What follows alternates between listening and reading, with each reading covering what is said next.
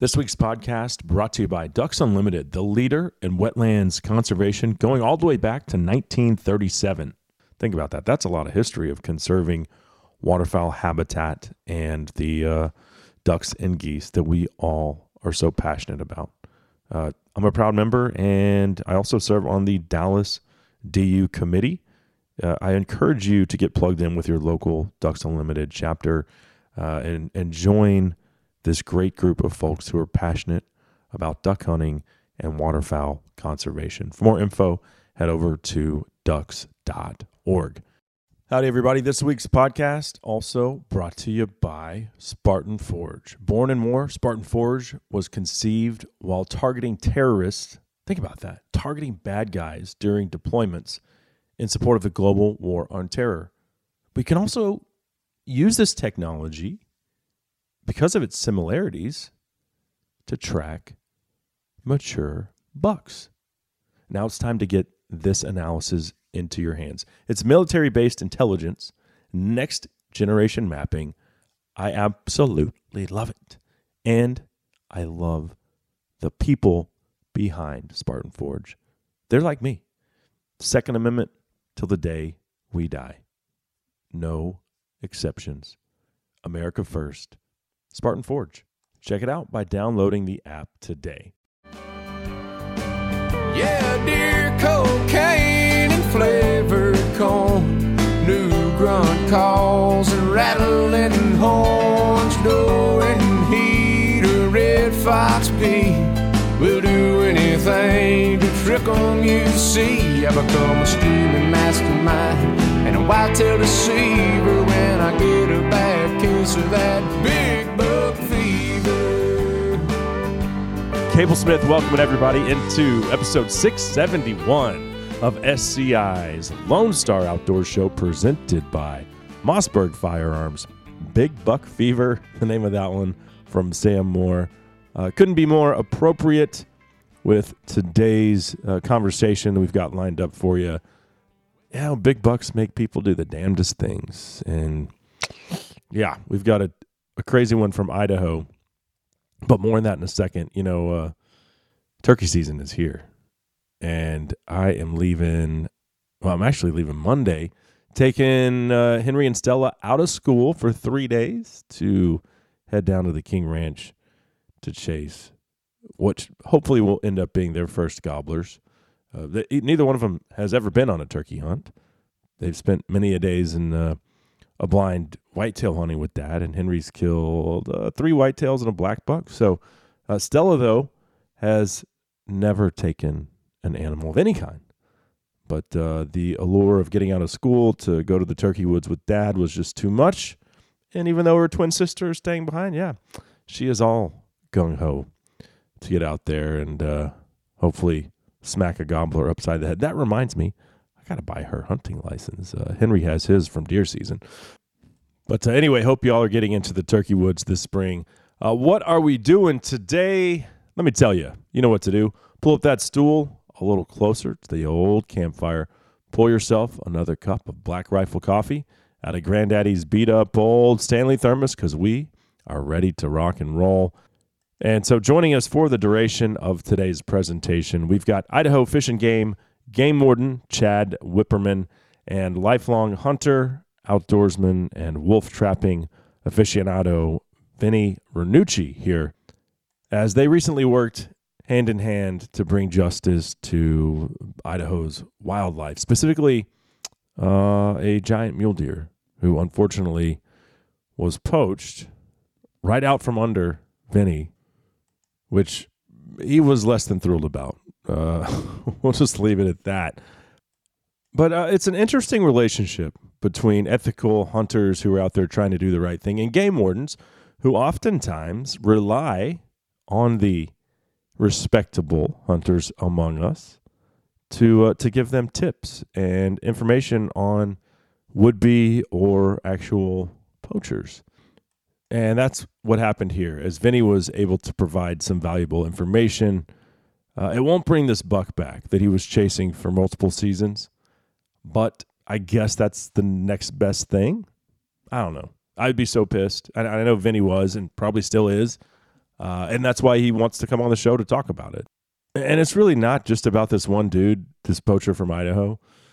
It's more about game wardens and hunters working together to protect our wildlife resources. So with all that being said, a fascinating tale to get into here on today's broadcast.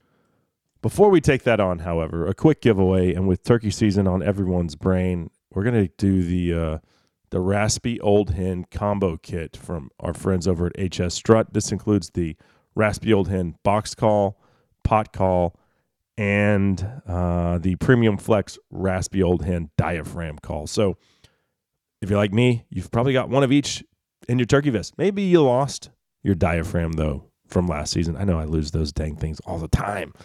I was like, where did I put that thing? Or you put it in your pocket and you reach down in there for your cell phone or something and it falls out and you don't even realize it. Or maybe you've lost the striker to your pot call. Maybe you don't even have a pot call. Maybe all you've got is a box call. Whatever the case, this one has one of each. It's the Raspy Old Hen combo kit from HS Strut. And all you need to do to enter today's giveaway is just email the word Rio. That's Rio as in Rio Grande Turkey. Rio to LoneStarOutdoorShow@gmail.com. And you were entered into today's turkey call prize pack giveaway from HS Strut. Let's knock out that break. Up next, Idaho Fish and Game Warden Chad Whipperman and Hunter Vinny Ranucci join us on SCI's Lone Star Outdoor Show. For I am not insane. Give me half of what killed Elvis, and you can call me king. Time to tell you about Protect products. Veteran-owned and made in the USA, Protect makes your water work harder for you in the field. They have a hydration electrolyte formula for endurance and replenishment. It's perfect for elk hunting, right? Energy formula for when you need an extra kick. Immunity for optimizing the immune system. And one of my favorites, the rest formula to ensure deep sleep and proper recovery. All the formulas are liquid, so they mix instantly in your water bottle or Camelback. And the cool thing is, they don't gunk them up like a powder with that messy residue. They also have an easy-to-use line of mineral sunscreen for quick and odorless application and all-day protection in the field. For more info, head over to protect.com to see their entire lineup. That's Protect, PROTEKT.com. It's that time of the year where you might want to try to kick off a new year with a fitness journey. Cryo & More has all your holistic healing needs with cold therapy, heat therapy, and pressure therapy, which shortcuts the time you have to spend recovering from your workout or minimize the muscle soreness you feel from physical activity. Cryo Skin is a body hack that speeds up the death cycle of the fat cells using non-invasive technology that uses heat and cold to eliminate fat cells. Your greatest wealth is your health. Visit cryoandmore.com or head over to the location off of Virginia Parkway in McKinney. So where'd you go, mountain girl? Did you roll off to the Cap Rock City? If Idaho Falls can't help you, I don't know what would. But God, I hope you're doing good. There's our very own Shane Smith and the Saints bringing us back on SCI's Lone Star Outdoor Show presented by Mossberg Firearms. I'm Cable Smith. It's great to be here with you as always as we're about to head up to Idaho for a poaching story that I guess you could say had about as happy of an ending as you could hope for.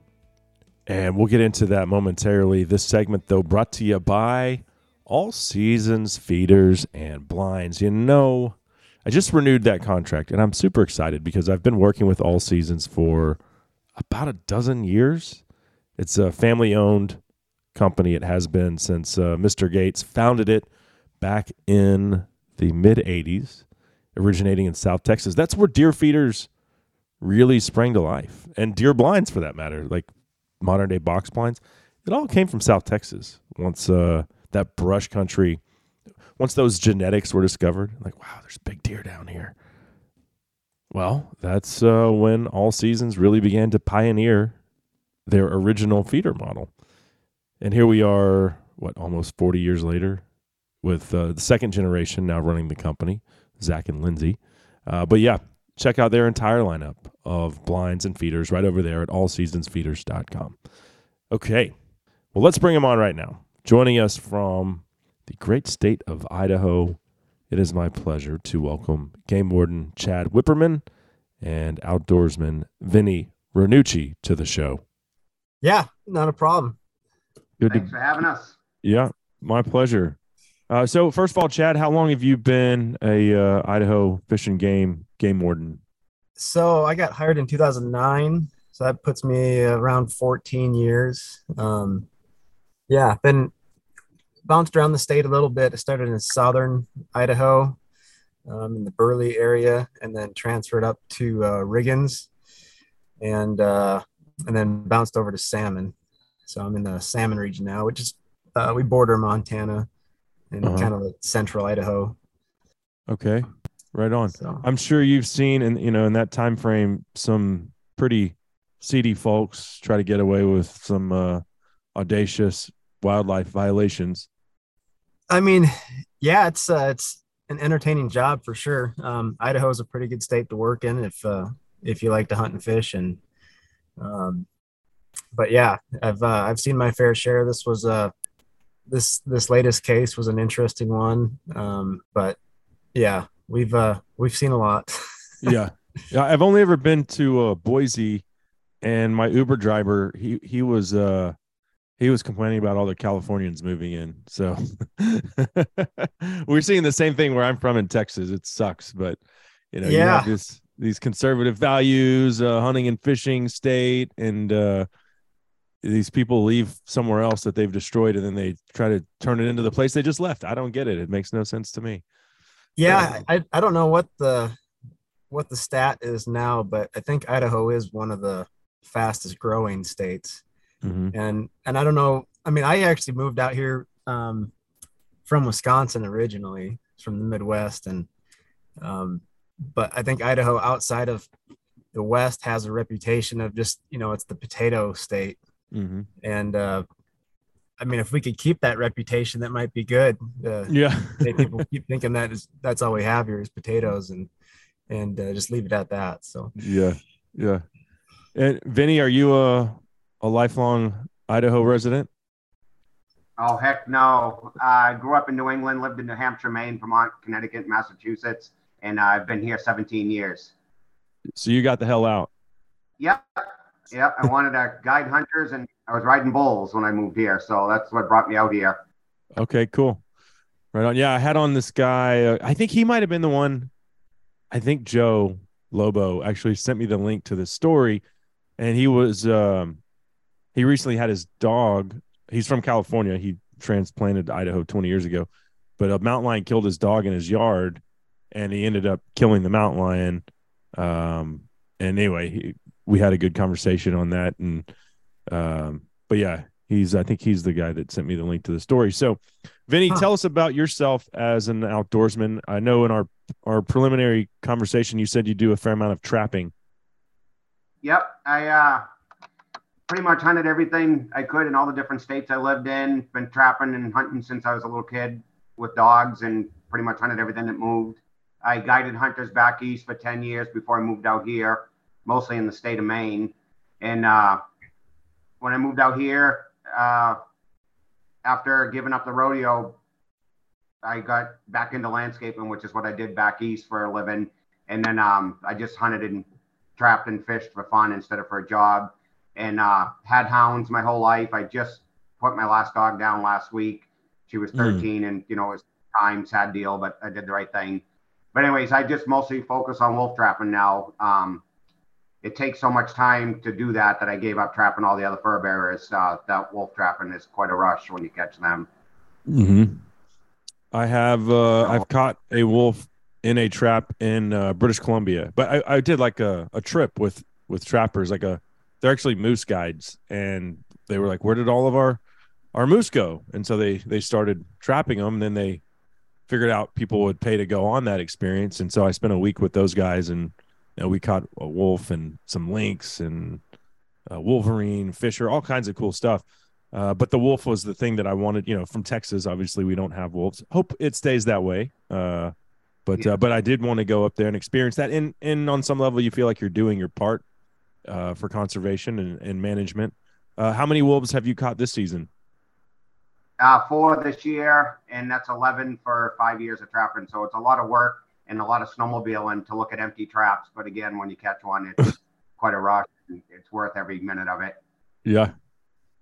And does Idaho still have the reimbursement plan? Are you a part of that thing? Yeah. It's F4WM, the Foundation for Wildlife Management. So I'm a member of that, and that's a great organization. But to tell you the truth, I'd do it for free. I just love it. Okay. What is it? Easy, but I'm in it for fun. What do they pay per wolf? They probably have a limited amount of funds, but I don't know what is the reimbursement structure. They go anywhere from 500 to 2,000, depending on what unit you catch it in. Different units pay different amounts. They're trying to pay bigger money in the areas that they're trying to control the wolves more, trying to get more people into those units, and it seems to be working by the numbers. But so a wolf average is about $1,000. Mm-hmm. And what is okay? So $1,000, and then do you keep the pelts or do you sell them? Yeah, no, I actually have a list of people that buy the wolves off me. I just bring it to the taxidermist and exchange phone numbers, and the people have mounts done of what they want. So yes, you get to keep the wolf and you get the reimbursement. The reimbursement money comes from the federation, and then I sell the wolves to just friends of friends, usually, on a side deal. Okay, yeah. So you're getting paid twice. So that's great. Yeah. Yeah. Okay, yeah. I got it now. Kind of like a reward. It seems like. Cool. Yeah, I called it that once, Chad, and they all frowned on me for calling it that. No, I called it a bounty. And they didn't like that term. Right. Are wolves the hardest animal to outsmart as far as trapping goes in your experience? Oh yeah, hands down. The biggest problem with wolf trapping is keeping your gear operable all winter in these conditions up here. And then it's hard to catch a wolf when he's not there. It's not like when you're trapping beavers.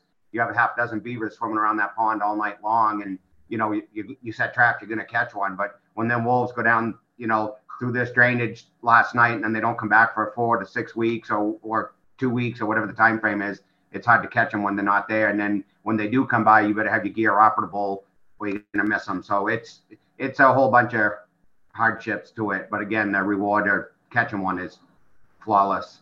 Yeah. Chad, I assume that you like to big game hunt as well? Yep. Yeah. I've done a lot of it. I tried trapping 1 year and just realized it's not part of my it's not going to be part of my future. It's a lot of work and but elk hunting, I'm in a pretty good area for elk hunting, deer hunting. But yeah, I've done it all, and it's a good state to be in to be a resident of right now. So over the counter tags, and like to bow hunt, archery hunt for elk. That's quite the rush, getting them bugling. And but yeah, that deer that was Vinny was after, I mean, I don't think I've seen one like that on the hoof. Oh yeah, it was a hell of a buck. And but here's what we'll do, because I want Vinny to provide as much detail as possible on his multi-year history chasing this legendary Idaho whitetail. So we'll do that next. That segment was brought to you by Mossberg Rifles and the Patriot lineup, which offers everything from a .22 250 all the way up to a dangerous game caliber in the .375 Ruger. So whether you want to plink prairie dogs or put a big hole in a Cape Buffalo, they've got something for you and everything in between. You can find it all at mossberg.com. We'll be right back on the Lone Star Outdoors Show. Now, like a bullet from a gun, knowing there's just one thing I know that I just cannot run. I'm taking. Some say a silenced gunshot is the baddest sound out there. At Silencer Central, we have another favorite. It's the sound of silence delivered to your front door. When you buy from Silencer Central, we handle your application, set you up with a free NFA gun trust, and deliver your silencer straight to you. With an average 90-day turnaround time when you use eForms, buying a silencer is simpler than ever. Visit silencercentral.com and we'll help you get started. Did you know that Orvis has been family-owned since its inception in 1856? Think about that. They also donate 5% back to protecting nature. Orvis and its customers have raised and donated more than $20 million to protecting nature over the past 25 years. They continue to grow a community of outdoorsmen and women with classes focused on everything from fly fishing to wing shooting and hunting dog handling, from basics all the way to advanced. And don't forget about their unique fly fishing and wing shooting trips all over the world. Orvis, proudly American-made fly fishing gear since 1856. There's a river tumbling down the mountainside. I can feel the north wind blow through the trees and over to the other side. Carry me down to the valley below, and I'm on the road. There's little Reckless Kelly bringing us back on SCI's Lone Star Outdoor Show, presented by Mossberg Firearms. Cable Smith here with you as always, and we are still visiting with Game Warden Chad Whipperman of Idaho Fish and Game, as well as lifelong outdoorsman, hunter, and trapper Vinny Ranucci. And we will get back into that conversation momentarily.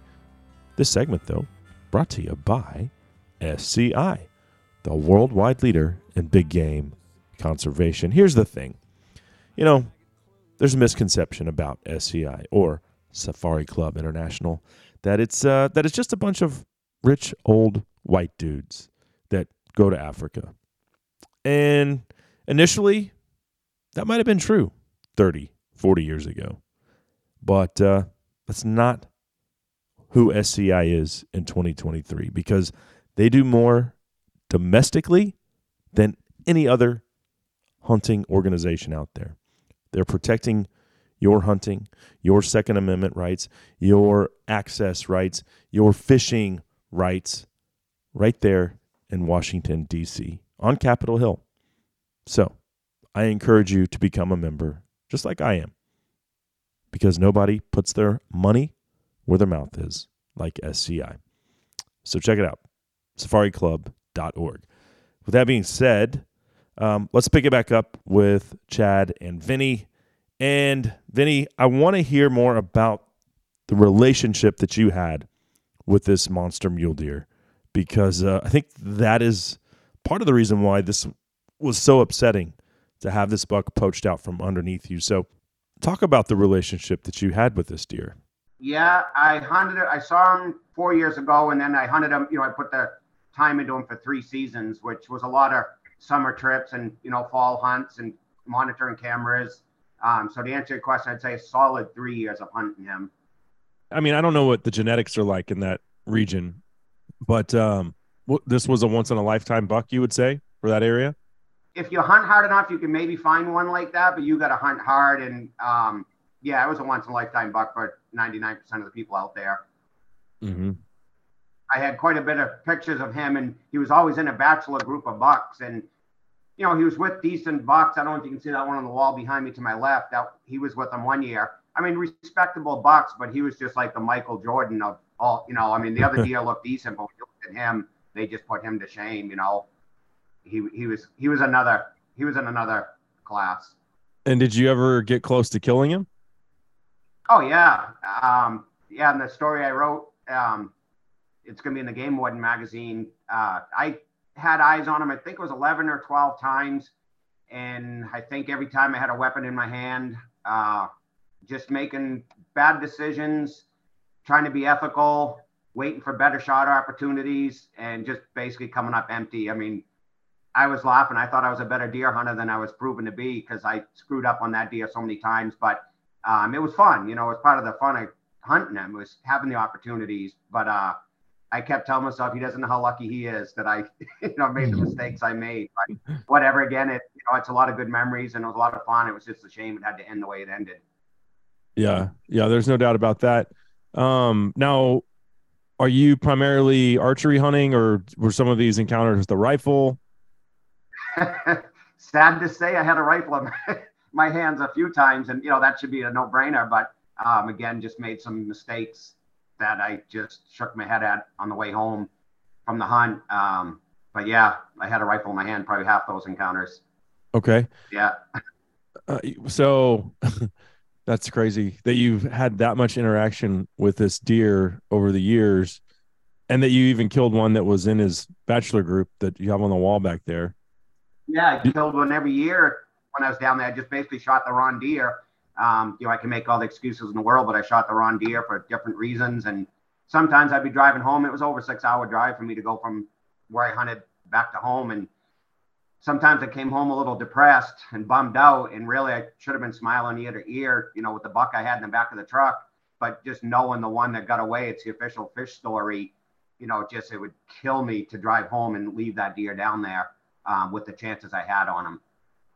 So you only have one tag in Idaho for that unit or wherever you're hunting. I don't know how that. I mean, Texas, we get 5 deer tags, when we buy our license, all for whitetail.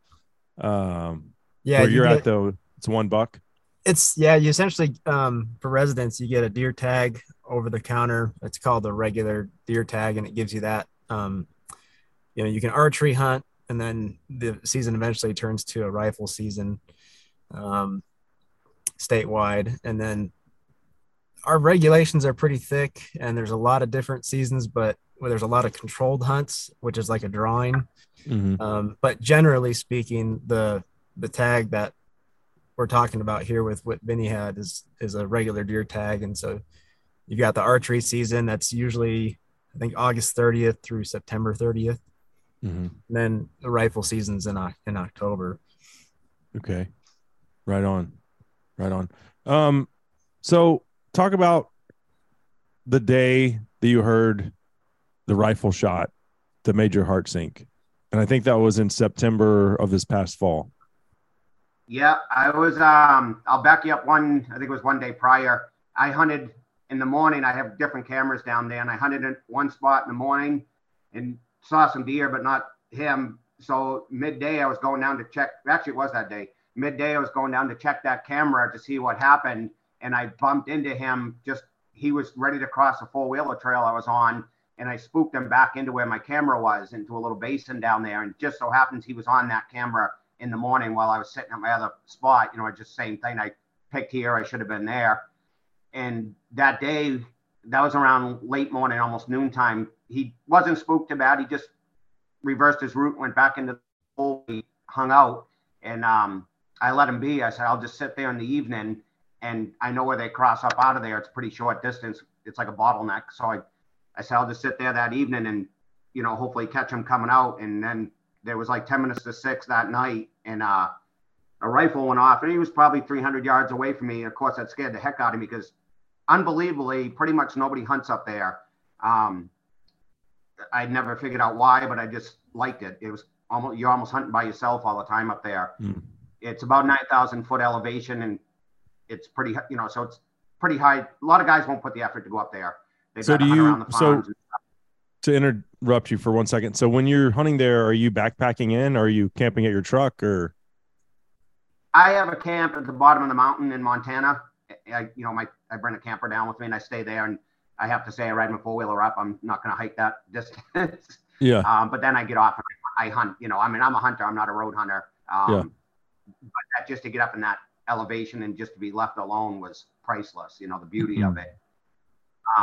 So anyway, so I was just sitting, for an evening stand, figure catch that deer when he's coming out, hopefully. And that gun went off, and I jumped out of my seat, and I thought maybe someone shot a bear or a lion or a wolf, or that time of year you can hunt with a rifle within 1 mile of cultivated field. So I thought someone might have shot a cow elk and was just going to stretch the truth on where they shot it. But just knowing that deer went into that spot down there, and it's pretty open country in there. It's an avalanche snowshoe. It's kind of like a meadow up on the side of the mountain.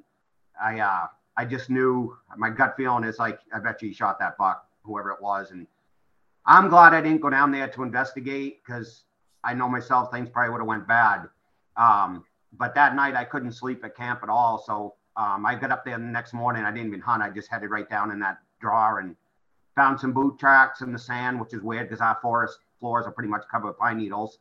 And then I figured whoever took that shot, that's probably his boot track. So I just kind of monkeyed around, zigzagging down in that basin, and I came to a drag mark where someone dragged out an animal. So I was like, well, whoever shot, this is it. So I backtracked it and found the gut pile, and it was as big as an elk.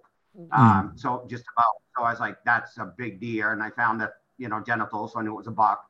And I said, a gut pile that big is a huge animal. And I was like, he got him. So I followed the drag marks the way they went out, and I seen where the guy loaded it on a side-by-side, and followed him out to the main skid trail or mining trail, whatever you want to call it. And he went down the mountain towards the Idaho side. So that's when I knew, someone poached a deer and they headed for home.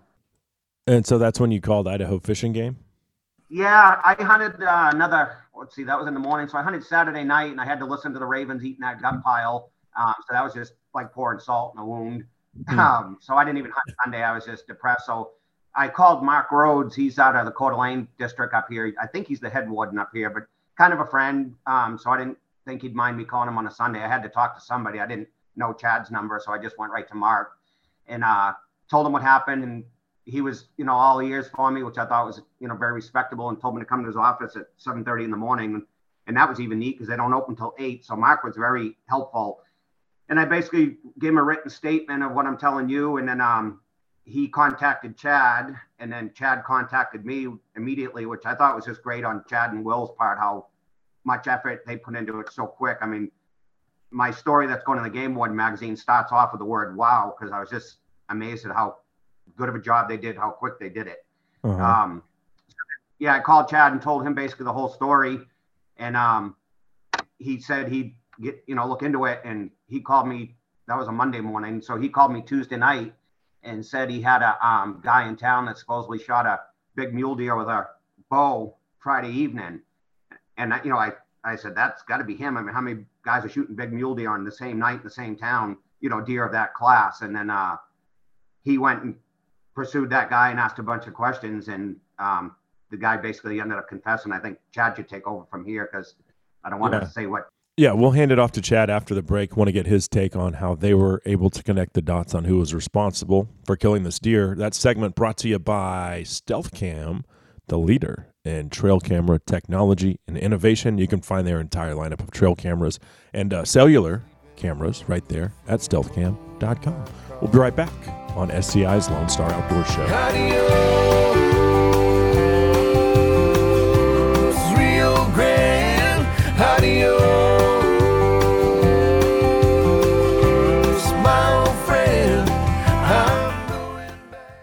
Hey guys, Cable here for Armasight. If you're looking to light up the night, whether that's with thermal or night vision, then you need to head over to armasight.com. That's where you can find all of the thermal and night vision monoculars, thermal weapon sights, and of course, night vision nods. Yeah, those cool looking helmets, the one that I have. Yeah, buddy.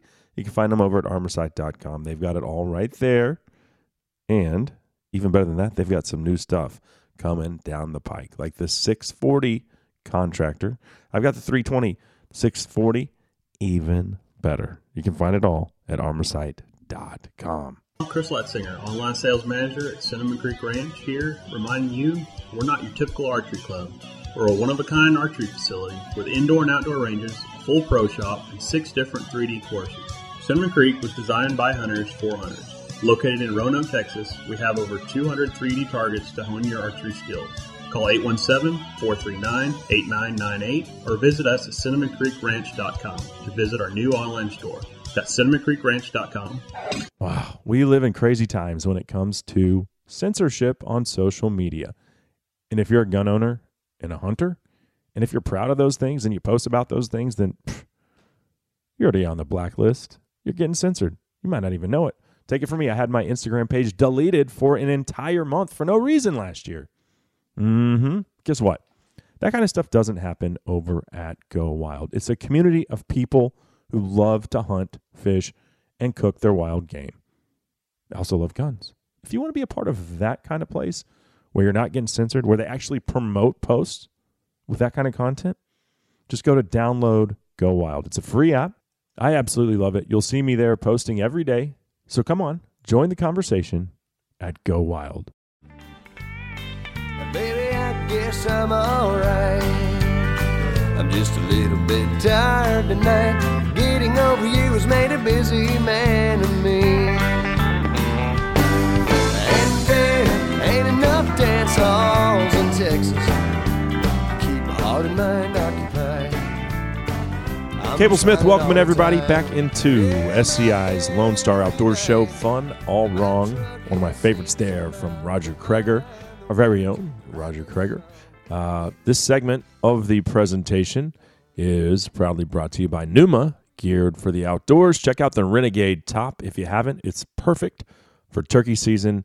It's breathable, but it's still going to keep you warm in the morning, keep you cool when the sun heats up during the middle of the day when you're chasing those horny. Did I say horny? Can you say horny on the air? I think you can. Those lonesome, longing gobblers. Yeah, but it's the Renegade top. It's also got a little quarter zip there for you, which I absolutely love. You can find the Renegade as well as their entire lineup at numaoutdoors.com.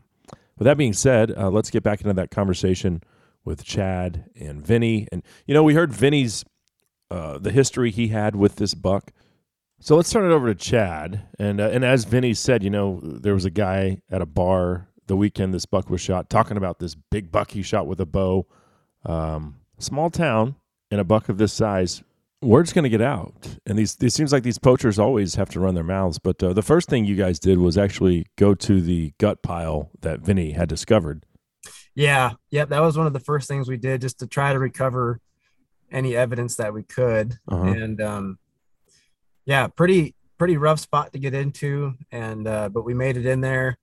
And I had Will, he was on field training with me. So he's a new officer, and as part of our training program, he spent 3 weeks with me, and it's a 10-week program. But this was like his first big game case as a conservation officer. So it was kind of a big one for, it's like, I don't know how many more like this you're going to get with this big of a deer. But anyway, yeah, we got to the gut pile first, and it had been picked pretty well clean, but it told us that the deer was gutted there and loaded. And so we took DNA, something that we always do, and just in case. And at that point we didn't have a suspect at all, right?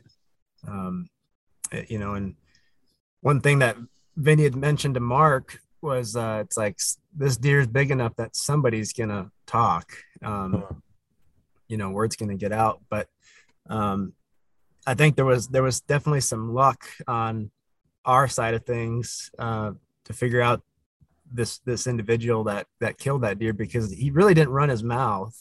He didn't really brag a whole lot about it. It was kind of a friend of a friend that saw that deer, and then word got back to my supervisor here in Salmon, and it was like, that's got to be the deer, they killed on Friday, the same time frame, and it's a stud of a buck, and it's like, that's got to be it. So we picked it up from there. So let me ask you, do you have to tread lightly in those situations? Because all you have is a gut pile. Here's a guy that shot a big deer, but maybe he did it honestly. Maybe he did it the right way. Is that something where you have to tread lightly when you approach? Yeah. I mean, obviously it's it's just kind of like, you got to feel it out a little bit. And the circumstances line up that, okay, that we're connecting the dots here. Yeah, there's obviously this suspicion out there, right? It's like a giant buck. But you're still innocent until you're proven guilty.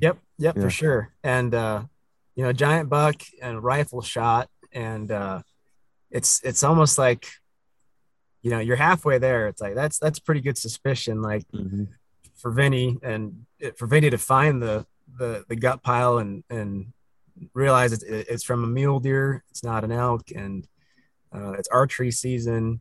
So it's like, yeah, we're just at least going to go in there asking questions. But talking to this guy, who I actually knew this guy a little bit. This is a small town. Yeah. I've met this guy before. I actually gave him a ride home one time because his truck broke down. So I had a little bit of a relationship with him before this, and but yeah, it's pretty evident once I got talking to him that he had shot this with the rifle. But one of the clues was he wasn't real familiar with his archery equipment. Like you told me in our other conversation, like he didn't really even know what broadheads he was shooting. Every bow hunter, like, is obsessive about the broadheads and they know what their buddy shoots and what his buddy shoots. And you know, somebody lost an animal with that broadhead. I'd never shoot that broadhead. Or do you want to shoot expandables or fixed blades, or, you know, what? We all are very meticulous about our bow hunting setup. Some far more than others. I'm probably on the least end of the spectrum, but like, I damn sure know what broadheads that I'm shooting and what grain they are. And, you know, it's common sense. Everyone knows that. Yeah. He was, I mean, it was interesting. The conversation pretty quickly was like, well, I had a right. He acted like he knew why I was calling him. And it was like, I had a rifle up there. And it's like, okay, go on. And, but yeah, ultimately our goal is, you know, the evidence is the deer, right? You know, so it's like, we got to get our hands on that deer. And he tried to play it off that he didn't have it anymore, that it wasted. And it was like, what? Like, this is only a couple days old, right? Like 3 days old. How did it go to waste? And then it turned out he still had it. So that was just, it was a weird conversation. And finally we got to his house, and what had happened was he had quartered it, and I don't think he was planning on eating it because the meat had been basically tossed out. Birds have been picking on it, and okay, well, that's another strike. Like, he's kind of like feeding his cats with it, and it was like, wow. But obviously the deer was holding the evidence that we needed, and I think he saw the writing on the wall. So instead of trying to hide it even more, he eventually came clean about shooting it. But the story was kind of a domino effect. It was like, at first he had a rifle, and but he didn't shoot it, you know, but he had a rifle, and he also had a bow, is what he was saying. And he shot it with his bow. And then he said that he took a shot, and that's the shot that Vinny heard. And, but he was shooting at a bear and trying to run this bear off, supposedly. And then it was like, well, I might accidentally hit the deer with the rifle. And it's like, wait, so it is hit with the rifle, or is it hit with the bow? And but looking at the carcass, it's like, there's no arrow wound in this. And I was like, well, maybe I missed it with my bow. And so it was pretty entertaining on my end of things. You know, if you always tell the truth, you'll never get caught spinning a web of lies. Yeah, I mean, he just dug himself a hole, kind of, and hard to get out of it. But we did recover, ballistic evidence in the deer. And what is the Poachers caliber de jour here? So that was a 270 that he was using. And do you think he knew of this buck prior? I mean, Vinny, you said you go in there. First of all, kudos to you. You drive 6 hours to go hunt public land. Idaho's full of public land. But you love this place. There's not a lot of people in there. So do you think he knew about the deer? Yeah, that's another whole story for a different year. I drive there just because I love that country that the mule deer live in down there. We do hunt mule deer up here in the Panhandle up by Canada, but it's just thick, straight up and down country. Down there, it's more Western style hunting. I just love it. But embarrassed to say this, but it happened. I didn't know he was there. I think that was 2 years ago. I actually know the guy that shot it also from this situation. One of the afternoons, I was watching that deer. Unbeknownst to me, sum up the whole story, I pushed that bachelor group. He was up there just driving around on his side-by-side and knew I was hunting there. So he saw where I was walking in. Anyways, he wanted to go see what I was up to. And unbeknownst to me, I pushed that bachelor group of bucks right on his lap that day. And he shot what I call the middle-sized one. I actually have a picture of him with this deer, a couple pictures of that deer and him in his four-wheeler. So when Chad told me who shot it, it's like, I know that guy. Again, you almost never even see a boot track up there. And me and that guy kind of crossed paths twice in 3 years. So that day he put eyes on that buck. The three of them were right together. And that would have been an illegal kill if he shot it that year, because it was rifle season and he shot it with a rifle. But I don't know why he ended up taking the mid-size one, which was a heck of a deer, probably score 160, 170. And, he didn't get the big one. But that's why I think he was up there poking around. he knew that deer was in that area also. Mm-hmm. Mm. Okay, so you guys confiscate the deer, obviously, and then I mean, I'm sure, and it's in a lot of this information is coming from what is his name, Travis, the guy that wrote the Field and Stream article. Y'all can check that out too. But I figured we just go into more detail here in a conversation format. What was the restitution like? And obviously the deer is confiscated. What happens to the deer once you guys have it? In Texas, we have like a wall of shame trailer that the game wardens take to different hunting trade shows and stuff like that. I don't know what you guys do with them in Idaho. I mean, that deer's, after the evidence is seized, we have a freezer, and we keep all of our evidence in lockers in this freezer, to preserve in case it goes to trial. And so that would be admitted as evidence in trial. You can show that there's a bullet wound. There's no archery wound. Mm-hmm. It was never hit with I've had cases like this before where they stick an arrow in it after the fact. They shoot it with the rifle and they stick an arrow in it to try to make it look like it was an archery kill. But this guy just strictly shot it with the rifle, and so that would be admitted as evidence. And but since this, he did plead not guilty, and then they reached a plea agreement, the attorneys, and he was ultimately changed his plea to guilty. And since this deer, our statute is if a mule deer scores over 150 points, I think it's Boone and Crockett scoring system. If it scores over 150, it's that trophy class. So that bumps the restitution up. So normally a deer's restitution is $400, but with the trophy restitution, it's $2,000. And there was no question that this deer was going to score over 150. So the civil penalty was a $2,000 civil penalty, which is a restitution to the state. That seems light. Like in Texas, I know a guy who shot a deer in a high fence. So not even the state's property, right? Legally, it's still owned by the citizens of Texas, but he had to pay $20,000 because the deer was 200 inches, and it was a high fence deer, which was crazy. And this was a couple years ago, but and he's been here in the studio to talk about that. He just didn't have a hunting license. He thought since I'm hunting a high fence and private land early season, he should have had it. There's no excuse for that. And he was transparent about the whole thing. But ultimately, it was $20,000 fine. So $2,000, good for him. He got off. I mean, that seems pretty. Yeah. I mean, I am, I've done this job long enough, and, people, we do our job, right. And then we get the case to the prosecutor, and then whatever happens from there on out is kind of out of our hands. And, people hire attorneys, and they reach agreements to plead the case out. And so that was the agreement that they made. Sure. I think I think that there was, he lost his hunting license for 5 years. Yeah. It was a 5-year hunting license revocation, which, for Idaho, that's pretty substantial. Especially if you're someone that likes to hunt, then you live for hunting, sitting out for 5 years it's going to be painful. Yeah. But, a lot of, I read some of the online comments when some of these press releases go out, and it usually seems like there's an overwhelming feeling out there that the sentencing is always too light.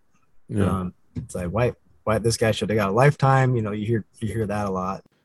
Yeah, I get it. I mean, it does seem a little light to me, but hopefully that will be enough to deter him from doing it again. We'll get Vinny's take, since he's the one that was completely invested in the pursuit of this buck. We'll get his thoughts on that. And then I think we'll wrap it up by discussing what is a trophy really anyway. There's a lot to unpack there. That segment of the show brought to you by Lone Star Ag Credit and my good friends Josh and Becky Gunther over at Rustic Reminders Taxidermy. We'll be right back on the Lone Star Outdoors Show. I think I'll have another round, set 'em up, my friend. Then I'll be gone and you can let some other fool sit down.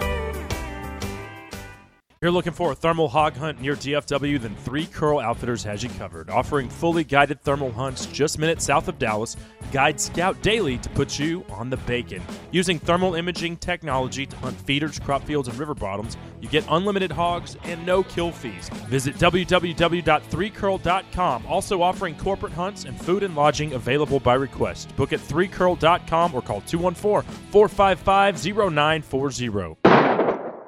In the market for a compact track loader? Check out the Bobcat Advantage, where Bobcat track loaders squared off against other brands in a variety of tests and challenges. Whether you're looking for performance advantages, uptime protection, or quality design, Bobcat compact track loaders are the best built machines in the industry. But don't take our word for it. Watch the videos at bobcatadvantage.com or see Bobcat machines in person at one of our 9 North Texas locations. Visit bobcatofnorthtexas.com or call 469-586-0000 today. Land is the one thing they're not making any more of, but we all want it. And Lone Star Ag Credit has been helping its borrowers finance their own piece of paradise for over 100 years. They'll do the same for you. If you're ready to take that next step and make the dream of owning your own land reality, then head over to LoneStarAgCredit.com. La la, amazing grace, a great hour.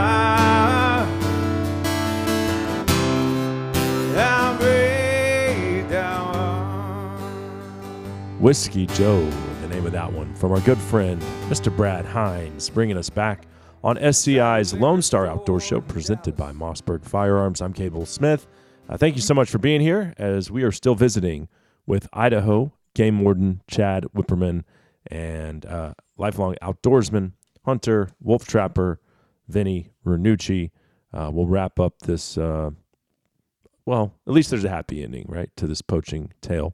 But we'll finish that up momentarily. This segment brought to you by Vortex Optics. You know, Vortex has that 10% discount code through this show when you shop at eurooptic.com, and EuroOptic carries every one of their SKUs. So anything Vortex makes, you can find right there at EuroOptic.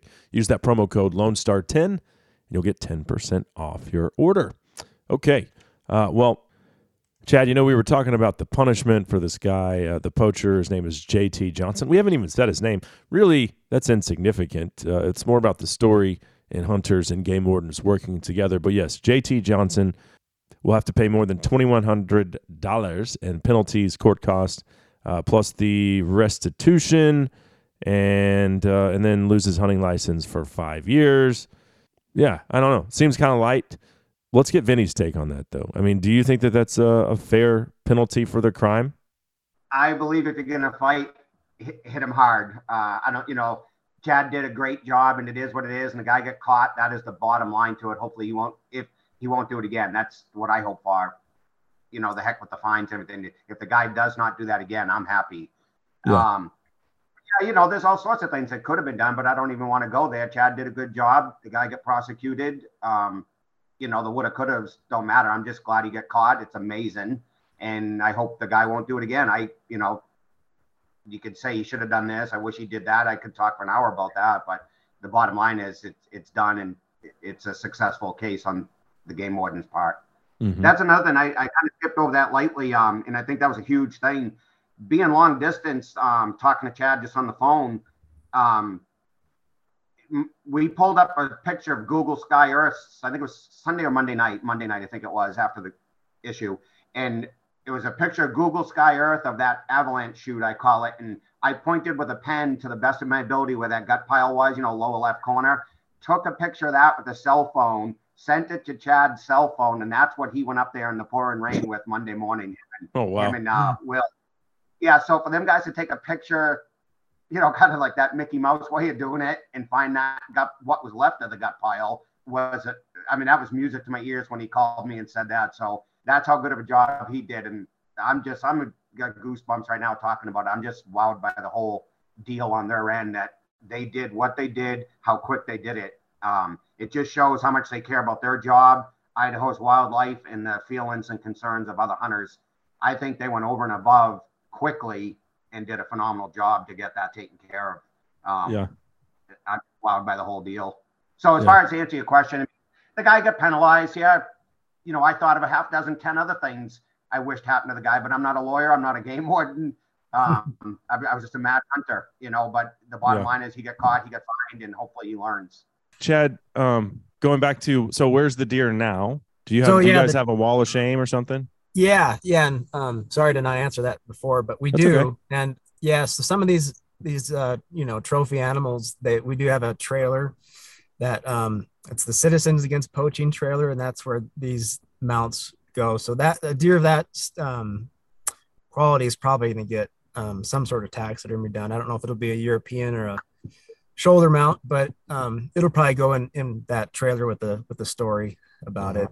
And then, as far as the meat and evidence go, like I said, that the guy didn't take care of the meat. So I mean, is that another ticket right there? It could have been.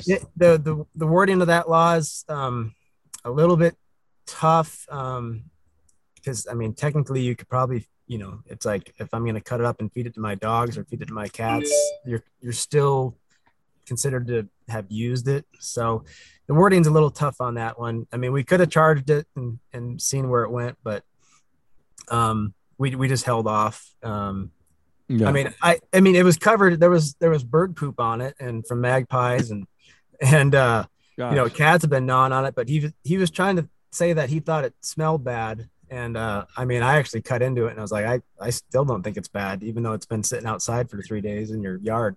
It's I still don't think it smelled that bad. It smelled like deer meat, and but because of the condition it's in, we're not gonna donate that meat. Usually, if we seize an elk or a deer that's in good condition, it gets processed after the case, and then it gets donated to charity. Right. What percentage of your cases would you say are results of hunters in the field giving you guys a tip? Man, I could probably only speak for myself. Is it a common thing or a rare thing? I think what I would consider my best cases, all pretty much all come from someone giving me a tip. Mm-hmm. It's occasionally we'll stumble into something like this. Like a week after this case with Vinny, my trainee and I, Will and I, we actually caught, it was a guy from California doing the same thing. He shot it was a small whitetail with a rifle in the archery hunt. So we just stumbled into that one without any tip, but yeah, I'd say 90% of the time, the best cases come from someone giving us a tip or a report. Well, you think about how vast these spaces, whether it's a county or, I mean, in Texas, the game wardens go by counties. I don't know what y'all's area regions are defined by, but it's sometimes millions and millions of acres. And it's kind of almost like the hunters are your eyes and ears out there. For sure. Yeah. Because it is just such a big area for 2 or 3 guys to cover. Yeah. I mean, relationships are pretty important with game warden and hunter and fisherman. I mean, we're all working together is the way I look at it. So, I had not met Vinny before, but Vinny knew Mark, one of our officers in North Idaho, and that was that connection. And Vinny having that relationship with Mark, kind of led to how this all went down. Is if Vinny didn't have that relationship, or he might not have ever called. So, and Vinny, kudos to you, because I think a lot of even though they do give tips, a lot of them want to remain anonymous, right? And you put your name out there. You didn't care. You were more than willing to do this interview. So I appreciate that, just from you being willing to do that. And I think a lot of people just be like, well, what if the poacher wants to do something to retaliate? Like, I don't want to have my name out there, but that wasn't your take. So yeah, I don't fear him. I mean, if I ever see this guy, I wonder what I'd say or do. Yeah, I don't know. I'm madder than mad still, but I'm trying to let it go. And I'm not afraid of him or anyone, Yeah. Yeah. I mean, Yeah. It was like a war, and I'm not afraid to lose a war, you know. So to get him prosecuted meant a lot to me. Yeah. Yeah. So last question, what did the deer end up scoring? And I believe just based off the picture, it was still in velvet because it was a September archery season. He shot it with a rifle. How big was the deer?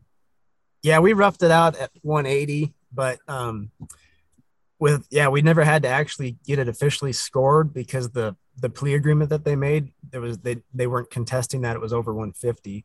So it still has yet to be officially scored. But we roughed it out at 180. So I'm trying to, Vinny, do you remember what I said the spread was on that? No, I thought you said like 25 3/4 inside, but that could be wrong. Yeah, I think it was around 25, 26 inside spread, I think. Right on. So, well, big old mule deer buck. I'm glad there was a happy ending. Well, none of it's really happy. Vinny, you'd still like to be hunting that deer maybe next season. Or maybe you would have got him later with a rifle this season. That's what I was hoping for. I actually had him in my sights opening night at 35 yards, and I practice at 40. I'll shoot up to 50, and I had him at 35.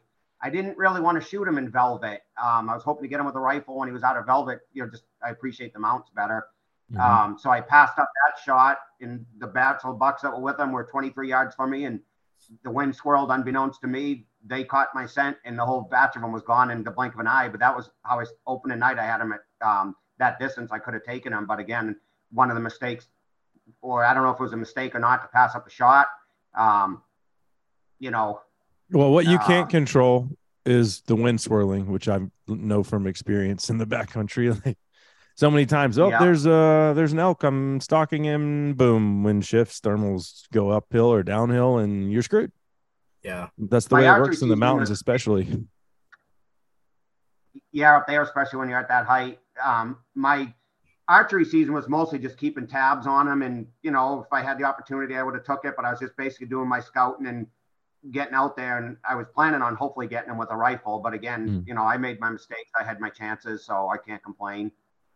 I was hoping to get the antlers at the state auction and do a European mount of them, and then put some photos like in a circle or a square around the mount of him alive, because I have so many. And I, would have been the deer I almost got or something. But like Chad said, they're going in the Citizens trailer, so hopefully they come to Coeur d'Alene this fall, and I can check them out there. Mm-hmm. The biggest whitetail I've ever hunted was on a 20-acre piece here in North Texas. And so he would just pass through. He didn't live there. It's only 20 acres, but he was there regularly. And the morning of Halloween, I sat in a pop-up blind, and I got out to take the kids trick-or-treating. And while I'm trick-or-treating, I get a picture sent to my cell phone, and there he was. That was the only chance I would have ever had to have killed him. Wow. But my kids were happy. They got a lot of candy. It was fun hunting down there. I mean, just to see that deer so many times. He was in one of two areas almost all the time. So if he wasn't in my spot up higher, I'd go down that little basin. And, he was so predictable. It's amazing he lived that long. But his genes are there. There's some other good bucks there every year. So, maybe next year there'll be something better. But that's one I'll just never forget. And, always compare a deer to him. But absolutely. It ended good, I guess. One thing I didn't like, someone commented on the Field and Stream article there saying basically, I'm just a trophy hunter, this and that. It's like, I want people to know I eat anything I shoot. I don't waste anything. So, you get all sorts of comments. You'll never be able to control them. But for a guy to say, like, I'm just a trophy hunter, that's all I'm out for. It's like, I'm out for the whole scenario, the hunt, the challenge, the meat, the trophy, that was kind of a slap in the face when the guy said that, but I guess I'm going to get lots of those over the next half a year. You know what? They've taken that word trophy hunter and turned it into something nasty that it's not intended to be. I'm a trophy hunter. I've got a trophy room full of mounts. You've got beautiful ones displayed right there in your house. But a trophy hunter just means you're pursuing the oldest, most mature male of a species who's sowed his wild oats. He's passed down his genes, and now you are trying to outsmart him. And if you can, that's an accomplishment. And it's the experience, and the meat obviously is part of the trophy too. Yeah. So I'm a trophy hunter. I don't care. But like you said, it's the whole thing is the trophy, the experience, the meat, the rack is a nice bonus. But at the end of the day, trying to match wits with a buck that's eluded hunters for who knows how long. I mean, that's the accomplishment. That's the trophy when you finally put your tag on him. Yeah, I just shook my head a lot of the times after the chances I had in him. I just couldn't believe, couldn't believe what just happened. I missed him again. Just it was like a cartoon or a movie, just me and that deer. Yeah. It was fun, and I can't thank Chad enough. I mean, he's been so professional and such a good guy. Just all the conversations we had from day one till right up to listening to him today. I mean, just what a great example of game warden. I mean, I've met a lot of them in my life, different states I've lived in, and Chad's a class act. I can't wait to meet him in person.